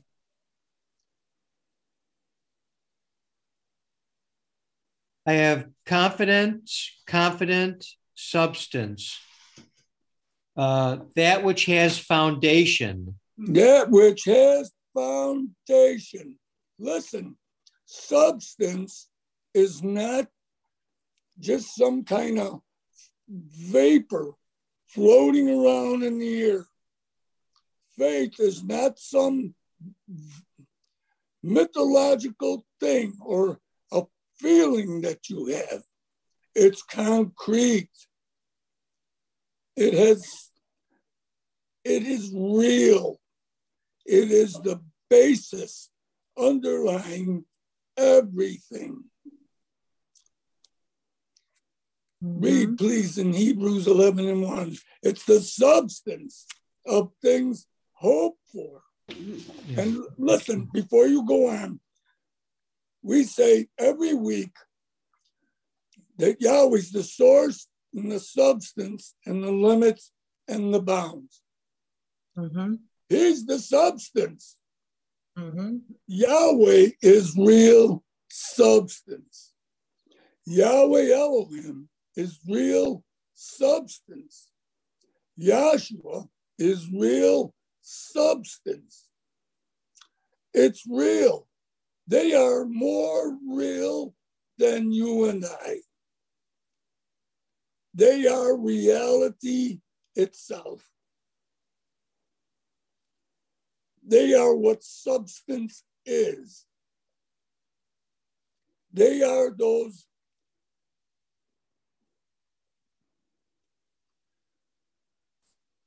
attributes that are painted up in that cloud.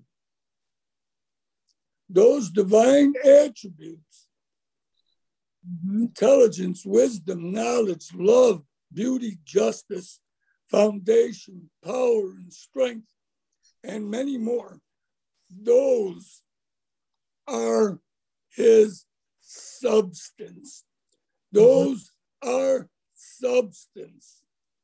That's the substance we're hoping for. That's the soul we're hoping for. That's the inner man we're hoping for. His divine love, his divine beauty. And when it's said over there in Psalms, where he had it read, the law of Yahweh is perfect. The law of Yahweh is Yahshua, converting the soul. It's converting our old nature to that nature you're looking at in that cloud right there. That's the promise of the new covenant. That's the beauty of it. That's one of the beauties of it. Now keep reading in Hebrews. This time just evaporating here. Read, please. A faith is the substance of things hoped for, the evidence of things not seen. The evidence of things not seen. The evidence, the proof. And those scientists worked with proof. They worked with facts. And what their enemy was, or their medium was, in exposing that virus was the light. And Yahshua's been the light all down through the law and the prophets. Read for me very quickly Isaiah 8:20. Isaiah. Hang on. Isaiah 8:20. I can't hang on.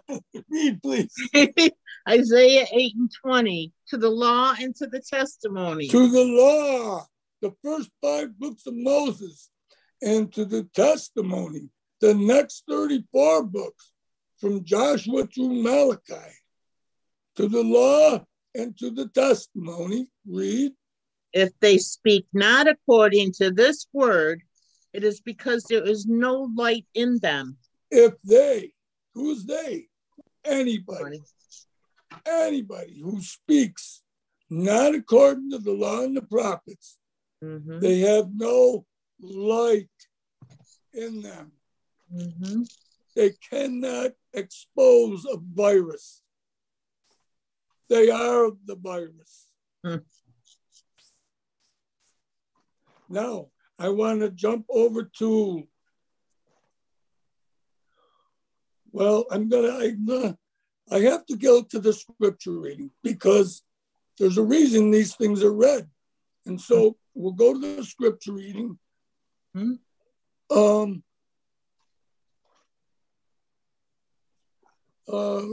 the first verse and then go down to, I think, 4. Ephesians 2:1. And you hath he quickened who were dead. And you,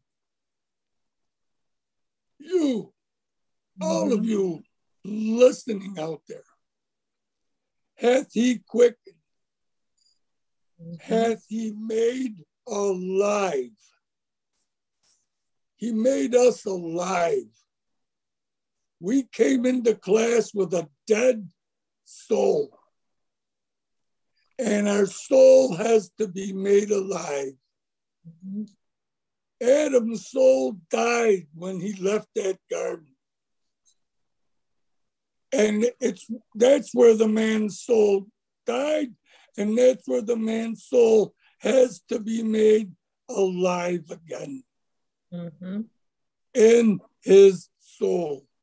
That soul that Andy was banging on. Now, go to fourth verse, yes. But Elohim, who is rich in mercy, for his great love with which he loved us, even when we were dead in sins, even when we were dead in our sins, he loved us. Read. Hath made us, even when we were dead in sins, hath made us alive together with the Messiah. By grace ye are saved. Now he has made us alive. Is that what it said, Deb? Yes. Quickened. It said, even when we were dead in sins, has quickened us or made us alive together with Yahshua. By grace you are saved. Now, why did I go through that? Because it's Yahshua who made us alive. In Hebrews, the 11th chapter, it said faith was the substance of things hoped for, the evidence not seen. Faith and Yahshua are one and the same thing. Right. I'm realizing it more and more and more as time goes on. Faith and Yahshua are the same. Read, please. And hath raised us up together and made us sit together in heavenly places in the Messiah Yahshua. In the Messiah Yahshua. And it said, by grace we are saved, didn't it? Yes. By grace. Listen, if it's by grace, then it's not by any works. He brought the works out. He nailed them to his cross. Don't drag them over here. Don't think there's anything you can do to be saved or to help your soul. There's nothing you can do. There's just nothing you can do. Hold this right here for 1 minute. I want to go over to John 6, 28 and 29. John 6:28. Then said they unto him, what shall we do that we might work the works of Elohim? Now they're asking Yahshua, what might we do that we might work the works of Yahweh Elohim? They're asking him a question. Yahshua, read. Yahshua answered and said unto them, this is the work of Elohim, that you believe on him who he has sent. Now, this I heard for the first time, believe it or not, from Dr. Welsh years ago in Chicago. And I thought this was just a mind blower. It's Yahweh Elohim's work. Right. It seems like it's a work you have to do, that you have to believe on him. It's not your work. It's Yahweh Elohim's work.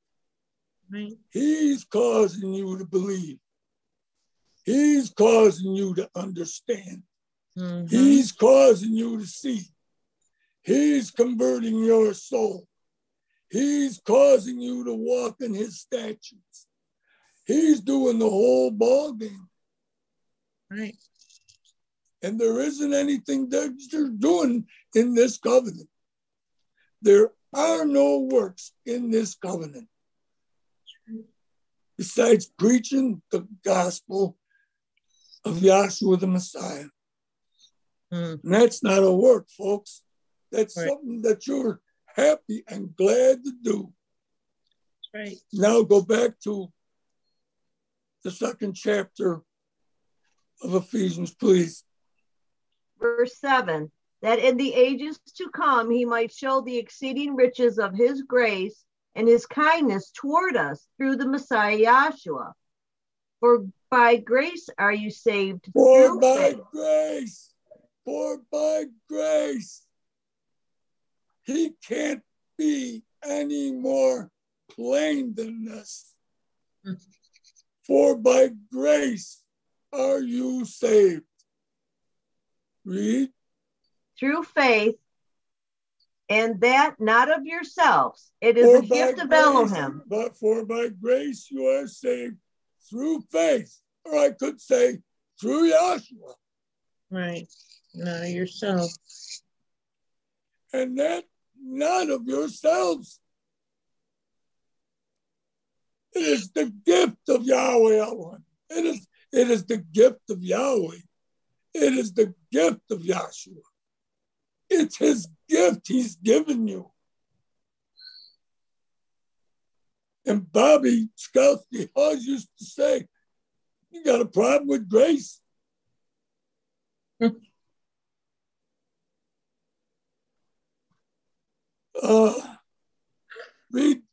Read 9. Not of works, lest any man should boast. It's not of works, folks, because we'd start boasting. Oh, I went to class 4 times this week. How many times did you go? You understand? Start setting up righteous standards and doing all this and that. And listen, he causes you to come to a class or he doesn't.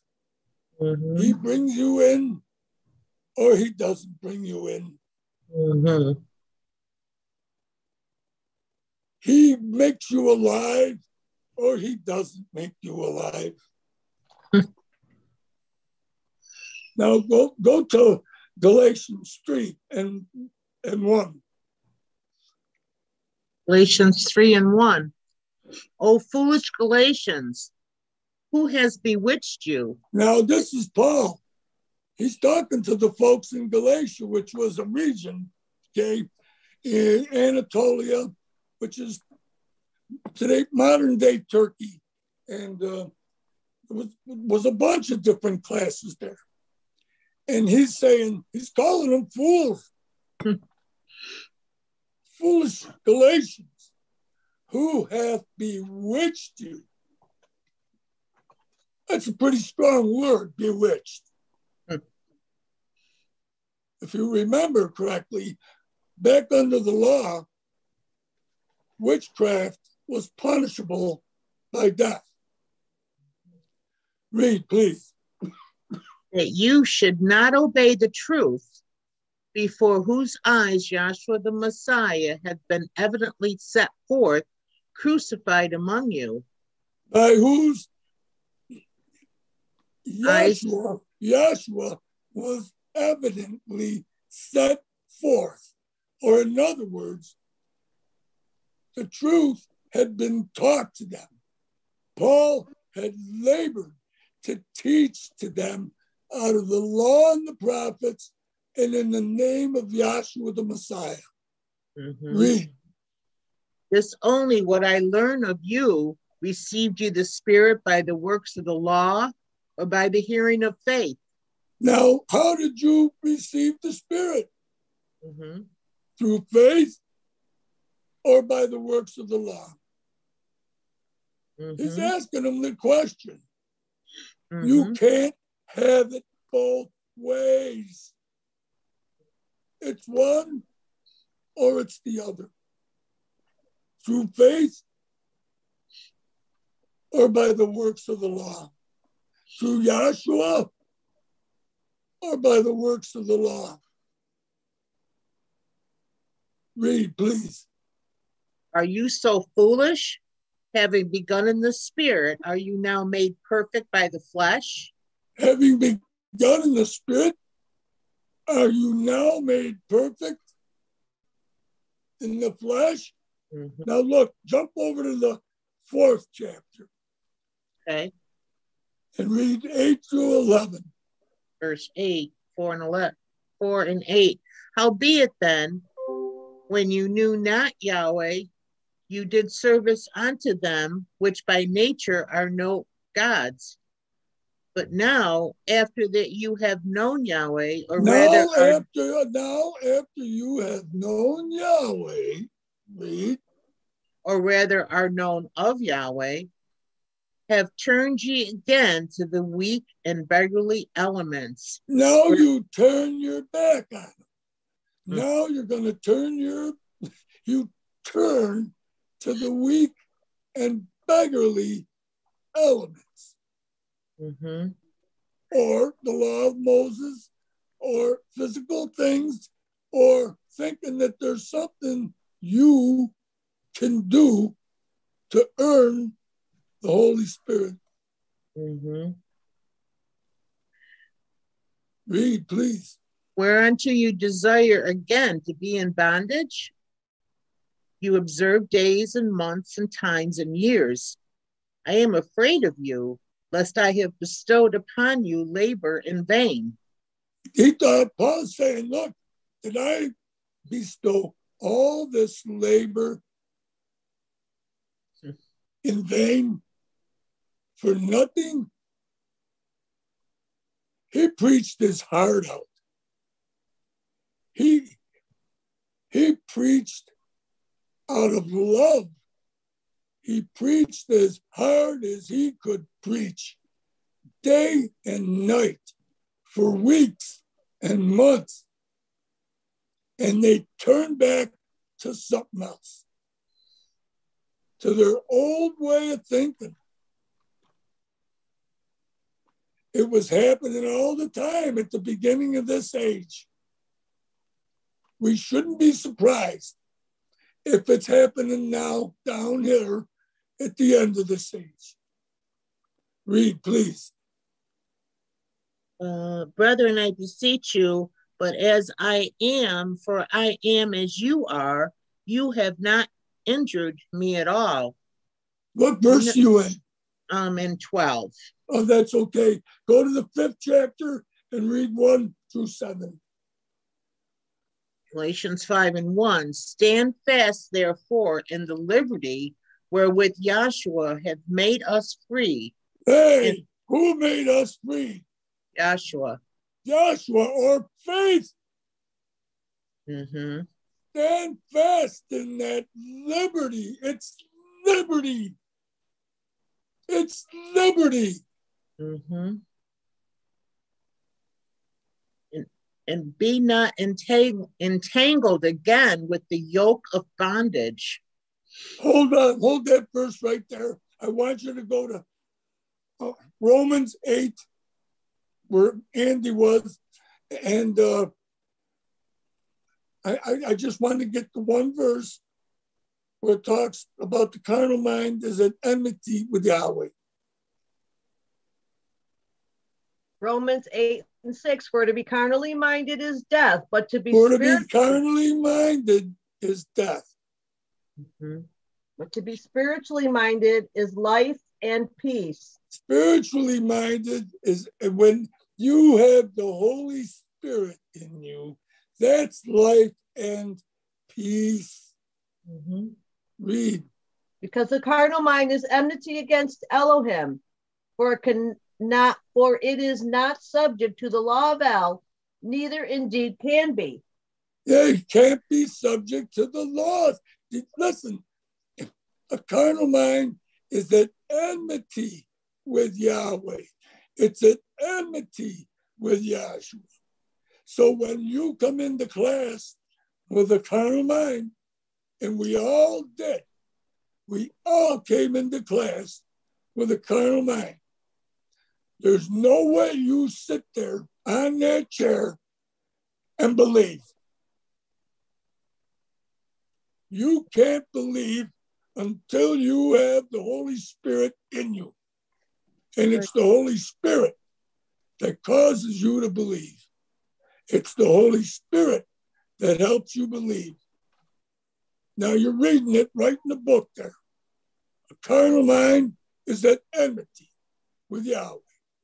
And that's why your mind or your soul has to be changed. It has to be converted. It has to be raised to a higher level of thinking. And there's so much to this. I enjoyed the speakers. I hope that you were edified by them. I hope that something I said was edifying for you. There was so much more, but our time is at an end. And all praise belongs to Yahshua the Messiah. Thank you very much for this opportunity. Thank you, Dr. Trivison. We'd like to thank everybody who participated in our Zoom class today. We'd also like to thank those who have viewed us on YouTube. We hold our Zoom class here every Saturday from 4 to 6 p.m. Pacific time. At this time, I'd like to ask the class that stay muted until the live stream has ended. We'll now be dismissed by the doxology, which is taken from the last two verses of the book of Jude. Now unto him that is able to keep you from falling and to present you faultless before the presence of his glory with exceeding joy. To the only wise Elohim, our Savior, through Yahshua the Messiah, our Sovereign, belong glory and majesty, dominion and power, both before all time and now and ever. Let us all say, Hallelujah. Hallelujah. Hallelujah.